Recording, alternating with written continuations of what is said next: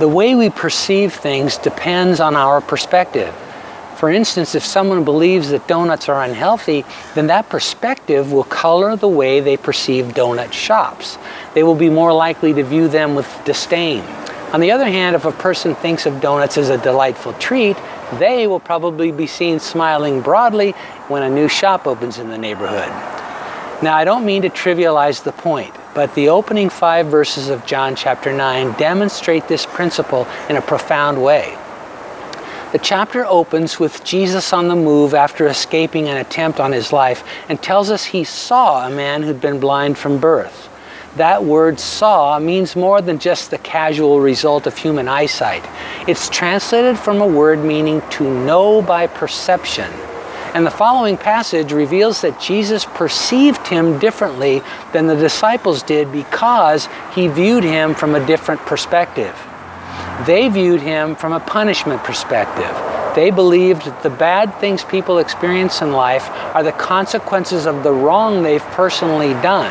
So they assumed the man's blindness was the result of some specific sin. And they asked Jesus to explain who was at fault, the man or his parents. The Lord's answer in verse 3 must have surprised them. He said that neither the man nor his parents had sinned. But he wasn't saying they weren't sinners. He was trying to explain that the brokenness in the world is caused by every one of us. We're all sinners and are all responsible for the horrors we've unleashed. He wasn't excusing anybody for their sin or its fruit, but he was introducing a better perspective. Focusing on cause and effect results in seeing ourselves and others through the lens of blame, judgment, guilt, and fear. Instead of perceiving the man's blindness as punishment, Jesus was introducing a change in perspective that would allow them to view it as an opportunity for the works of God to be revealed. If we all experienced that dramatic change, it would result in a different way of responding to need. If our default response was to see it as an opportunity to invite God to show up instead of looking for fault, we would experience more of his power breaking through in our challenging circumstances. And that's what the rest of John 9 describes, the miraculous healing and salvation of a man who had been blind his whole life.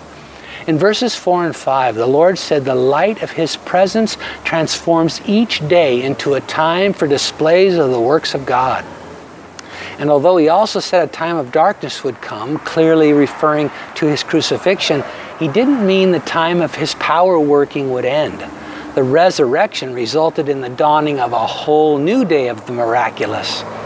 So instead of looking for fault today, let's welcome the Lord to change our perspective that we might perceive the needs around us as opportunities for the works of God to be revealed.